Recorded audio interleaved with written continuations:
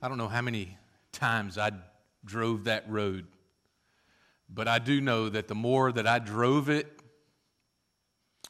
I could pick out exactly where I was if I saw a tree, if I saw a hill, if I saw a ditch. I knew how far I was between my house and school. I was in college. I was driving the Natchez Trace, seemed like multiple times a week, to go from the house in Manatee, Mississippi to Jackson. And I don't know if you've ever driven the Trace, but some would say it's the most mundane road because it's just pine tree after stinking pine tree after stinking pine tree. And they're right. But it's also an opportunity to see time and again God's creation. But I drove that road so often from early childhood to and through the first 2 years of college. It was familiar.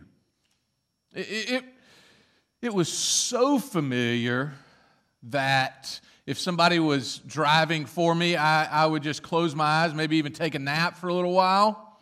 Not while I was driving, but take a nap for a little while, and we'd play the game. All right, where are we? And you would have to pick it between the mile markers just by what was out there. That's how familiar with the road I knew it. You said, Brian, that's all well and good. Why are you telling me a story about 20 plus years ago? Because of what we're looking at today. The 6th out of 7 letters to the churches. I want you, I want me, I want us to be so familiar with it. The reason that I chose these chapters and these letters as we are looking at 2017 at the Expectant Church vision for today and beyond is so that we would become familiar with God's Word. Not only just generally speaking, but specifically speaking about these churches. Where have we been?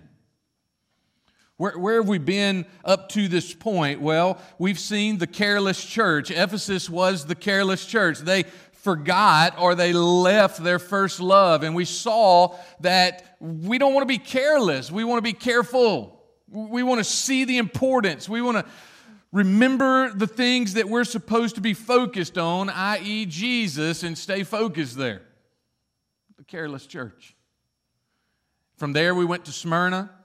Smyrna is just like Philadelphia. There was nothing negative spoken about Smyrna, but there was persecution coming, and they were the persecuted church.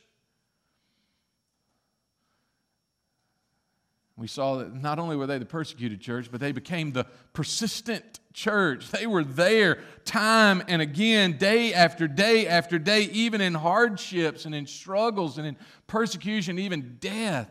They were that. If we're expecting God to move, we must be reminded of that.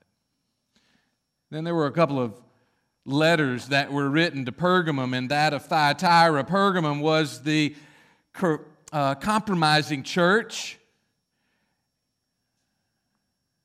We want them to see, and we want to be able to see that not only were they the compromising church, but what we are to get from that is that we are to be a consistent church. And then Thyatira was corrupted. They were corrupted, but they needed to be corrected. And that's what happens when you and I come under the discipline of God. Finally, last week we saw that of Sardis. And in Sardis, they were the broken church.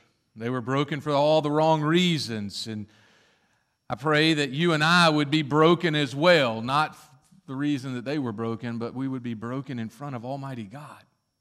We would be broken, humbled. And so we see this morning the church at Philadelphia. The church at Philadelphia. 2 truths this morning that I want you and I want us to see are these. First, I want us to look at the highlights of the letter, and then second, I want us to see application and action steps for today. So let's look at the highlights of this letter. Let me read the letter for us this morning, and as I read it, I want you to think about something, because we're going to come back to it. It'd be better if you've already got your gray matter going and you're thinking about it. The first is this, because we're going to look at action steps, and we're going to see the action steps that Jesus said that he was going to make.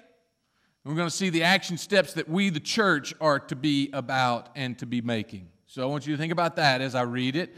And also, I just want you to see the setting, because we're going to talk about the town, Philadelphia. We're going to talk about Jesus, and we're going to talk about the church as we walk through these highlights. So let me read for us Revelation chapter 3, verse 7 down through verse number 13.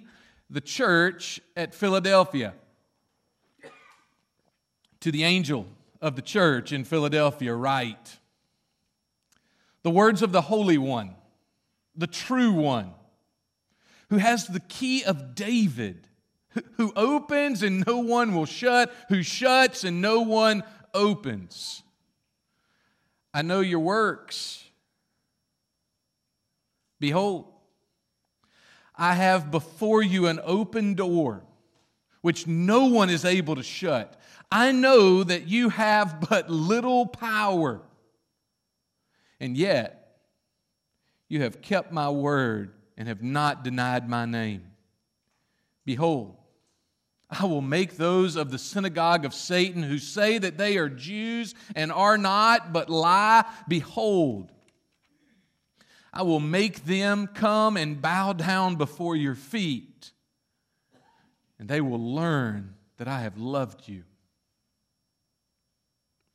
Because you have kept my word. You have kept my word about patient endurance. I will keep you from the hour of trial that is coming on the whole world, to try those who dwell on the earth. Verse 11, I am coming soon. Hold fast. Hold fast what you have, so that no one may seize your crown. The one who conquers, I will make him a pillar in the temple of my God. Never shall he go out of it. And I will write on him the name of my God and the name of the city of my God, the new Jerusalem, which comes down from my God out of heaven, and my own name, my own new name. He who has an ear, let him hear what the Spirit says to the churches. Let's pray. Heavenly Father, what a letter. Heavenly Father, what a letter that you penned to a local body. Father, that you wrote to men and women who loved you, Father, who were willing to die for you. Father, I pray that as we look at it, you would speak to our hearts this morning. God, that you would be magnified and glorified from this stage, from your word, and it would ring in our hearts in such a way that we would see you. God, we would be changed. Father, I can't come in contact with you without changing. Father, we, your creation, cannot come in contact with our Creator without changing. And God, I ask that that would be the case over these few moments. God, as we see these truths, as we see the highlights and we set out some action steps, some application, God, would you speak? For you are alive. Lord, we love you. We thank you for your Son. We ask it in his name. Amen. Let's look at the highlights. Kind of like the Cliff Notes. Maybe you want to check out after that. Hopefully not. But here are the highlights. First, we see the town. What was the town? The town was Philadelphia. The town was a city of trade. It was on the Roman road, the great empirical Roman road, and trade went through it. It was all around it. There were great roads. It was some 28 miles southeast of Sardis. If you're looking at that oval on the map of Asia Minor, it was almost the farthest east of the 7 cities that were written. It wasn't the smallest of the 7 cities. Really didn't have any issues except one. And man, when those things happened, it was scary. The issues were earthquakes. In AD 17, an earthquake came through and just leveled the whole city. Rome rebuilt the city immediately. AD 37, another set of earthquakes come through, shaking the ground. It was established on 4 or 5 hills with agricultural fields all around. And Philadelphia was known in the region as a great city, as a trade city, as an agricultural city, and that is the city where we find believers living, believers loving, believers testifying of this great King. Second highlight is not just the city itself, but we see Jesus. You see how Jesus introduces himself to his church there in verse number 7. He says, the words of the Holy One, the true one, who has the key of David, who opens and no one will shut, who shuts and no one opens. What an introduction. The words of the Holy One. Jesus speaks of his deity to this church. They're the ones who are worshiping him. They are the ones who have surrendered their lives to him. And he says to them, I'm that guy. I'm the one. I am the true one. I am the Holy One. Reminds me of what Peter recorded in 1 Peter chapter 1, verse 15 and 16. He says, you shall be holy, for I am holy. What does it mean to be holy? When Jesus says, I'm the Holy One, what is he talking about? I mean, in Isaiah chapter 6, we see the angels around the throne, and later on in Revelation, you see the angels around the throne, and they are crying out, holy, holy, holy is the Lord God Almighty. The whole earth is full of his glory. What does it mean to be holy? What's Jesus trying to get across to Philadelphia, and what's he trying to get across to us when he says, I'm the Holy One? He says, I'm the one that was set apart for the specific purpose that God called me to. I'm the one that before the foundation of the world, but before Adam and Eve were created, before the Himalayan mountain ranges were brought up, before the sea was hollowed out, I'm the one who was set apart to go to the cross because of a sinner named Brian Tillman, because of sinners that are seated in these black chairs. I'm the one who was set apart for this specific purpose. That's what it means to be holy, to be set apart for a purpose. And when we mean it spiritually, or when we mean it as Jesus, they are pure, they are set apart. He is set apart, pure, perfect, without any stain, without any sin. And he says, I'm that one. I'm the true one. Reminds me of John chapter 14. I am the way, the truth, and the life. No man comes to the Father except through me. Hey, Philadelphia, you can follow me. If you got questions, I'm the Holy One. I'm the one that's set apart for this purpose. I'm the true one. I'm not going to lie to you. I'm not going to take you down a dead-end road. I'm not going to take you up against the edge of all this trouble and trial without being right there with you and without keeping you in it and from it, as we see in just a moment. A couple of verses later, But then what in the world is he talking about when he says, who has the key of David? I don't know, maybe some of you got up this morning and you were up about 4:30, 5 o'clock in the morning, and you were reading very intensely through Isaiah. And when you came to Isaiah chapter 22, you just had this epiphany, and there was this moment. Oh, I know exactly what he's talking about. He's talking about the key of David. Yeah, that's what was happening in Isaiah chapter 22, verses 22 through 25. Well, if you didn't, let me just key you into it, okay? Pun intended. In Isaiah chapter 22, there was this problem. A whole generation was going against God, and God was bringing the Assyrians. He was bringing the Assyrians to discipline His children because they had forgotten Him.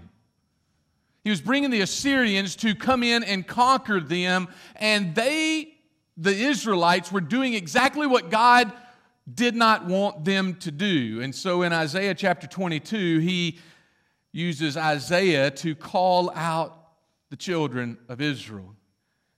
And he says, hey, that guy that's in charge, that has the key of David, that's got the authority to open some doors, who has made a pact with Egypt, instead of bowing down before me, instead of coming back, confessing and repenting and leading you back to me, he has gone south to make a pact with Egypt.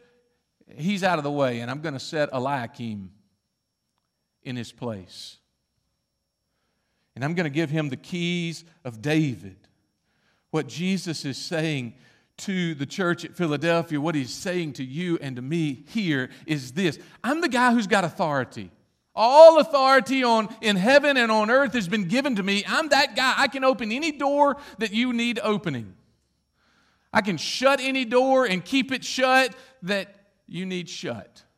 I've got the keys right here.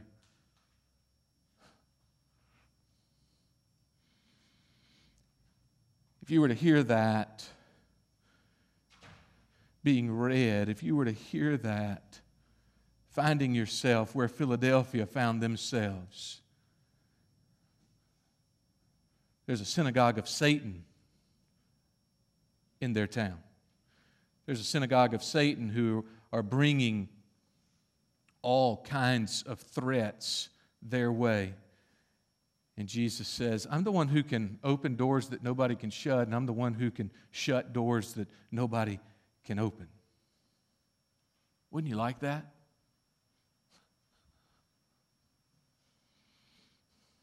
So we see Jesus, and the third highlight is the church.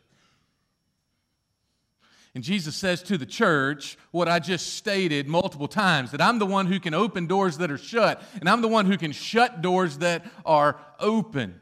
And let's just talk about some open and shut doors for just a moment for the church, and possibly that you find in your life as well. You know, I don't necessarily believe in coincidence. Case in point this morning, I seldom, if ever, read a devotional, but I read one this morning, and I can't remember the last time that I read this devotional, but I was just in my Bible study software in Logos, and I said, I'm going to pull up this morning's devotional for the book is titled Morning and Evening. Charles Haddon Spurgeon wrote this. Let's read it. It says this: when the scale of trial is nearly empty, you'll always find the scale of consolation in nearly the same condition. Let's stop right there for a second. He says, whenever there's not very many trials, there's not a lot of consolation in the bucket. If we got a bucket of trials and we got a bucket of consolation, of mercy or grace, we could reterm it. If trials are low, then guess what? That grace and that mercy is going to be low. About the same level, same condition. And when the scale of trials is full, you will find the scale, that balancing act of consolation, just as heavy. When the black clouds gather most, the light is more brightly revealed to us. He goes on and he says, when the night lowers and the tempest is coming on, the heavenly captain is always closest to his crew. It is a blessed thing that when we are most cast down, when we've got the most trouble, when the doors in front of us are just right there in front and they are shut tight, when it is that, we are most lifted up by the consolations of the Spirit. He closes out this section with these words. One reason. Why is that the case? Why is it the case that when there's trials, there's a lot of grace and mercy from God as well? Why is it the case when you're going through the hardships that God is ever close? He says one reason is because trials make more room for consolation. Isn't that the case? Great hearts, Spurgeon closes, can only be made by great troubles. Adrian Rogers told me once, he said, God can only use you greatly, or the ones that God uses greatly are the ones that hurt greatly. And how true is that? How true is it that these shut doors that Philadelphia, the church at Philadelphia, found themselves amongst, coming up against every single moment, every single day? God just wants to say, hey, yeah, there might be some shut doors. And I'm standing here looking at a number of people who find in front of them shut doors on occasion. We'll talk about those in just a moment. He said, you and I need to also understand, church, we need to understand that I am the one. I know, speaking about the church, Jesus says, I know that you have but little power. Present day terms, I know you're puny. I know you're weak. I know you hadn't been at the weight bench lifting weights. I know that. I can see that. I see exactly who you are spiritually. But I also know that you've kept my word. I also know that you have not denied my name. So remain there. And the church was doing exactly that. Be encouraged, Riverbend. Be encouraged, sir, ma'am, knowing that, yeah, there may be some shut doors. Yeah, there may be some hard times. But what you and I need to understand is that He's right there with us.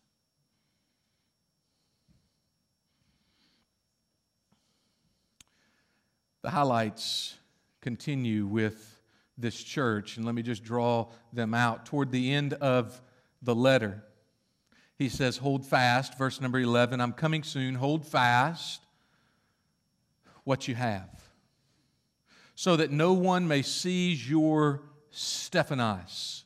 No one may seize your victor's crown. You have it. Hold fast to it. The one who conquers, I will make him a pillar in the temple of my God, and never shall he go out of it. I've given you a crown. It's a victor's crown. Who won the crown? He won it. He gave it to you as you bowed the knee, as you confessed your mouth that He is Savior and Lord. Jesus gave you the victor's crown. The Stephanos is the term. And then he says, hey, church, I will make you a pillar in the temple of my God, and never will you go out of it. And then he writes something kind of funny. He says, I'm going to write on you 3 names. Now, one might think that he's going to write God the Father, God the Son, and God the Holy Spirit, the Trinity. He's going to write that, but he doesn't say that. He says, I'm going to write on you the name of my God.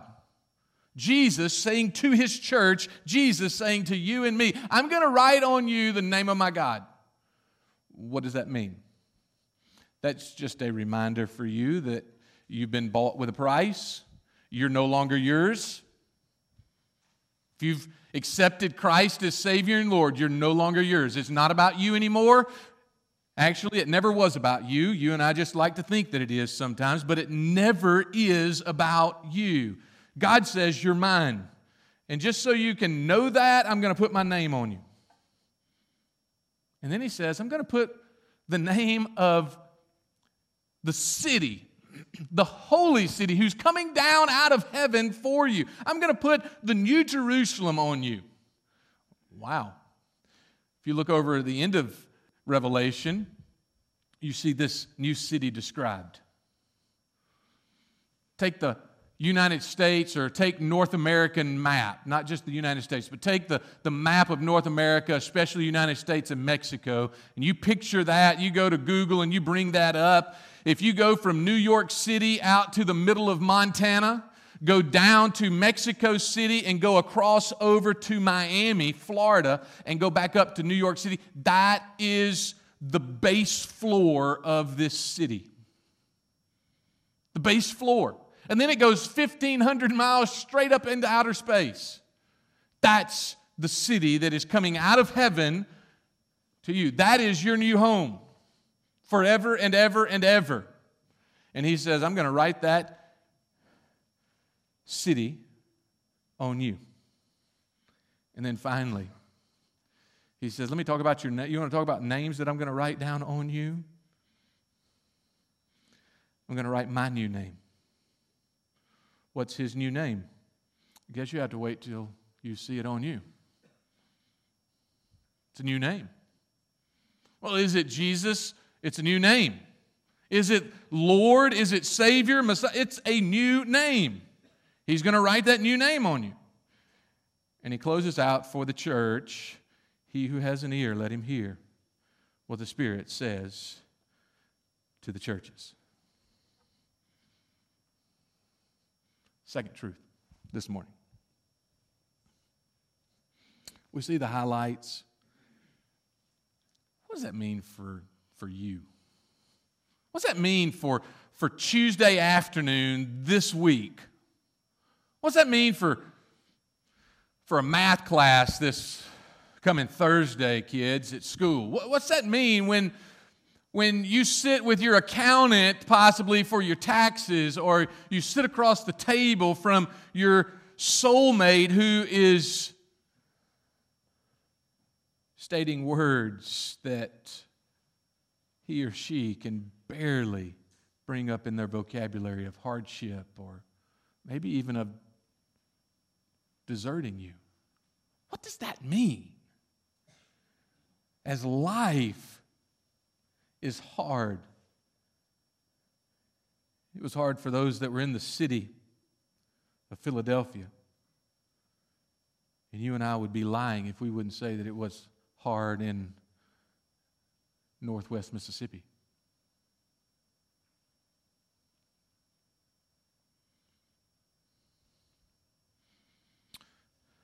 Tim Keller wrote these words.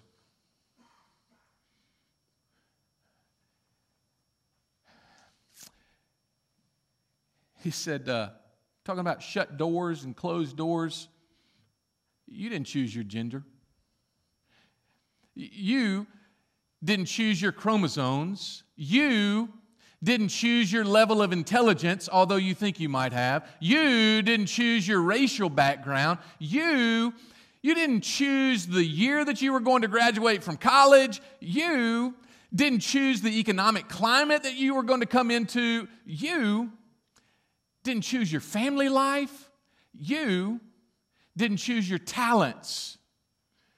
Some people can argue.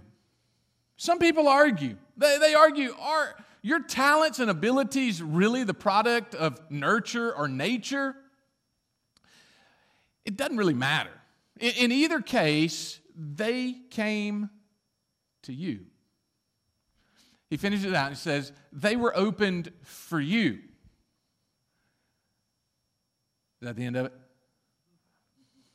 Can't you tell I knew that was the end of it? What's he mean, church?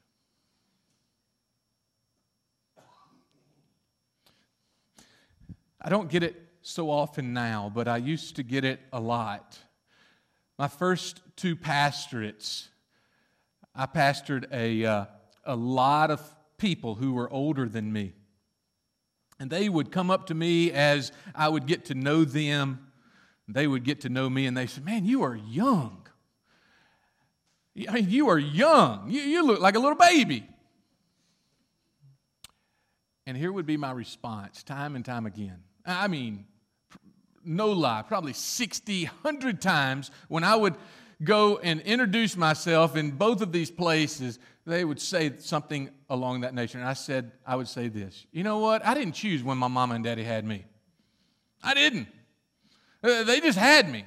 They had me August 16th, 1973. I couldn't make it a day earlier or a day later. I could not choose that."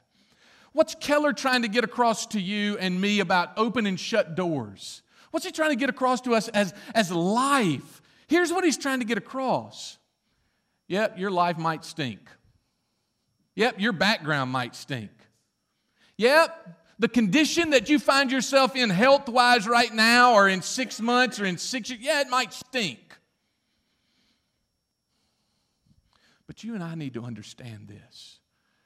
You didn't choose it. There's no way for you to change it.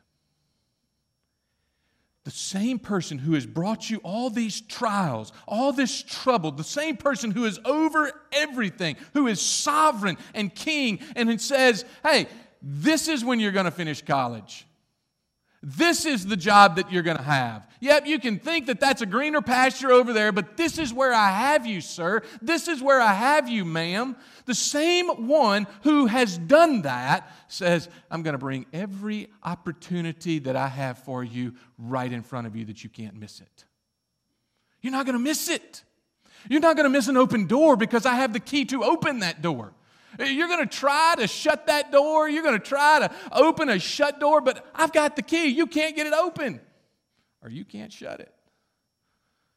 So if that's the case, Philadelphia, if that's the case, River Bend, if that's the case, ma'am, sir, if that's the case for you and me, Jesus said, "Why don't you, Brian Tillman," I'm not going to preach to y'all, I'm going to preach to me. "Why don't you, Brian Tillman, just follow me?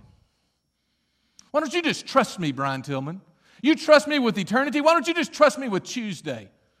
Hey, Brian, why don't you just get in line and follow me? Because here's what I'll do. I'll write a new name on you. Here's what I'll do. I'll set you and make you a pillar in the temple of Almighty God, and you'll never leave it. Here's what I'll do. I'll do all these things if you will just hold fast, if you'll just remain, and if you'll just trust me." Oh, church. Do you see all those things that he says he's going to do? What are the action steps for you? What are the action steps for me? They're for us, very simple. Because he knew he was talking to a thick-skulled person like me. Okay? Very simple. Here they are.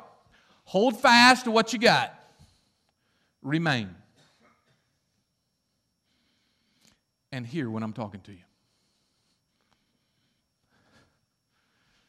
Hold fast. I've read it multiple times this week. I mean, over and over and over again. What did the church, what were the action steps or the application for Philadelphia? It was very simple. Hold fast, meaning remain right there where you are. And when I'm talking, hear. And then what did he say he would do? Well, there's 10. There's 10 action steps that Jesus says he is doing or will do for you. Let me just read them out for us. Verse 8, "I know. I have set before you an open door.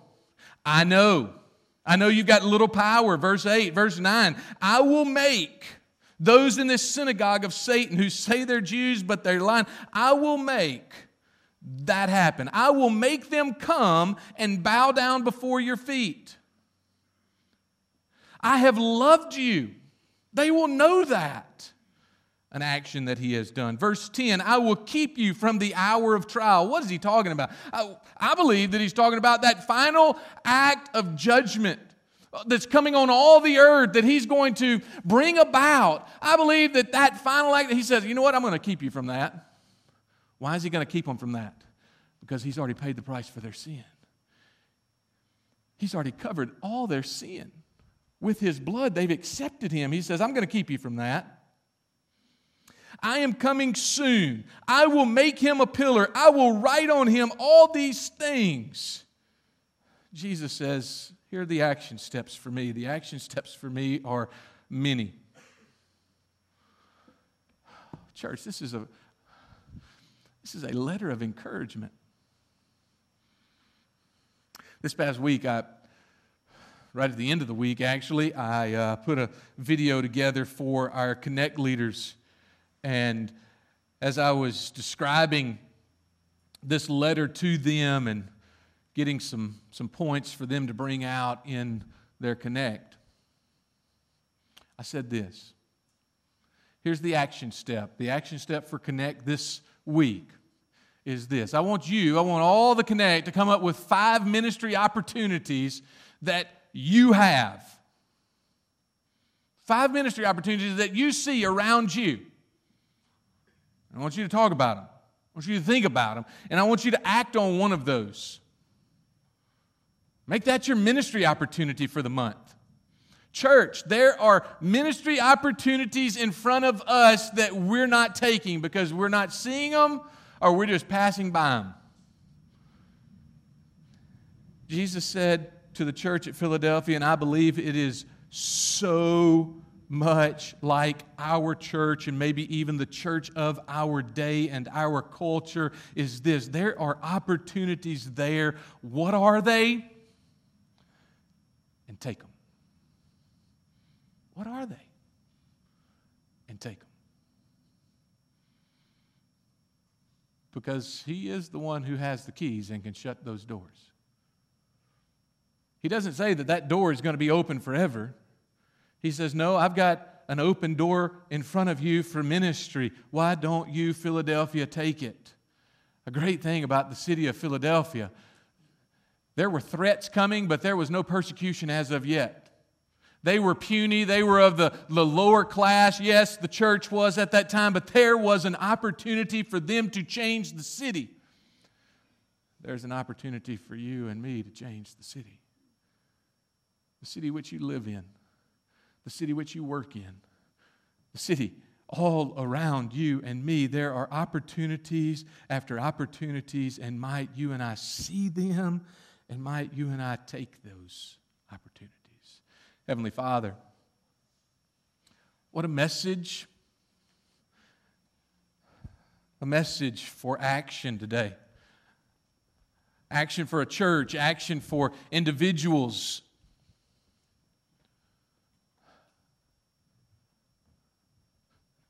God, you have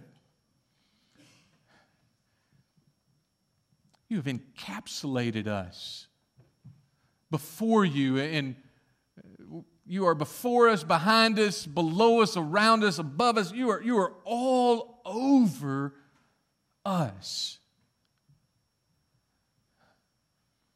God, I'm so thankful for your servant David, who wrote that you are my shepherd, I shall not want.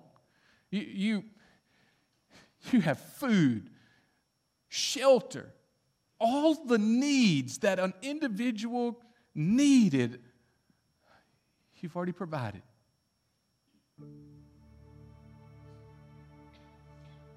Father, might I remember that personally today.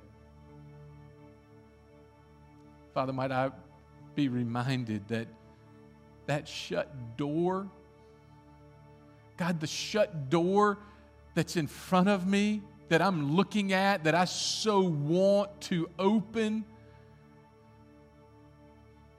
God, you're not trying to hold something back from me or from me. Father, it might be that you're protecting me from something. But even more than that, Lord, it is you, my Creator. God, you have created me for a specific place, purpose, and time. And God, I can't get out of that. We can't get out from under that. So God, whatever you have for us at the job site this week, might we not back away from it? Might I not shy away from hard conversations and situations? But Father, might I be salt and light for your name? Whatever the conversation that goes on at the house, might it be about how great you are, because that's why you have us there. Father, for every one of our kids, may they not be so insulated and so set off that they don't see a world. But Father, might they see it through the lens and the eyes of you, because you are right there with them in the midst of some trials coming, in the midst of some hardship and some shut doors. God, there's also grace. There's also favor. God, may we show that to our kids. May we show that to friends and family. God, would you move this morning? Move in my heart. Move in our hearts in such a way that we would leave changed, because we've seen you. We've seen what you desire to do in us. God, challenge, encourage us for ministry in future days. Church, the invitation is for us. Church, the invitation is for you and for me to see the opportunities that are in front of us and to walk there. So as we stand and as we sing, ask God to show you what those opportunities are and that we would obey. Let's stand and let's sing this morning.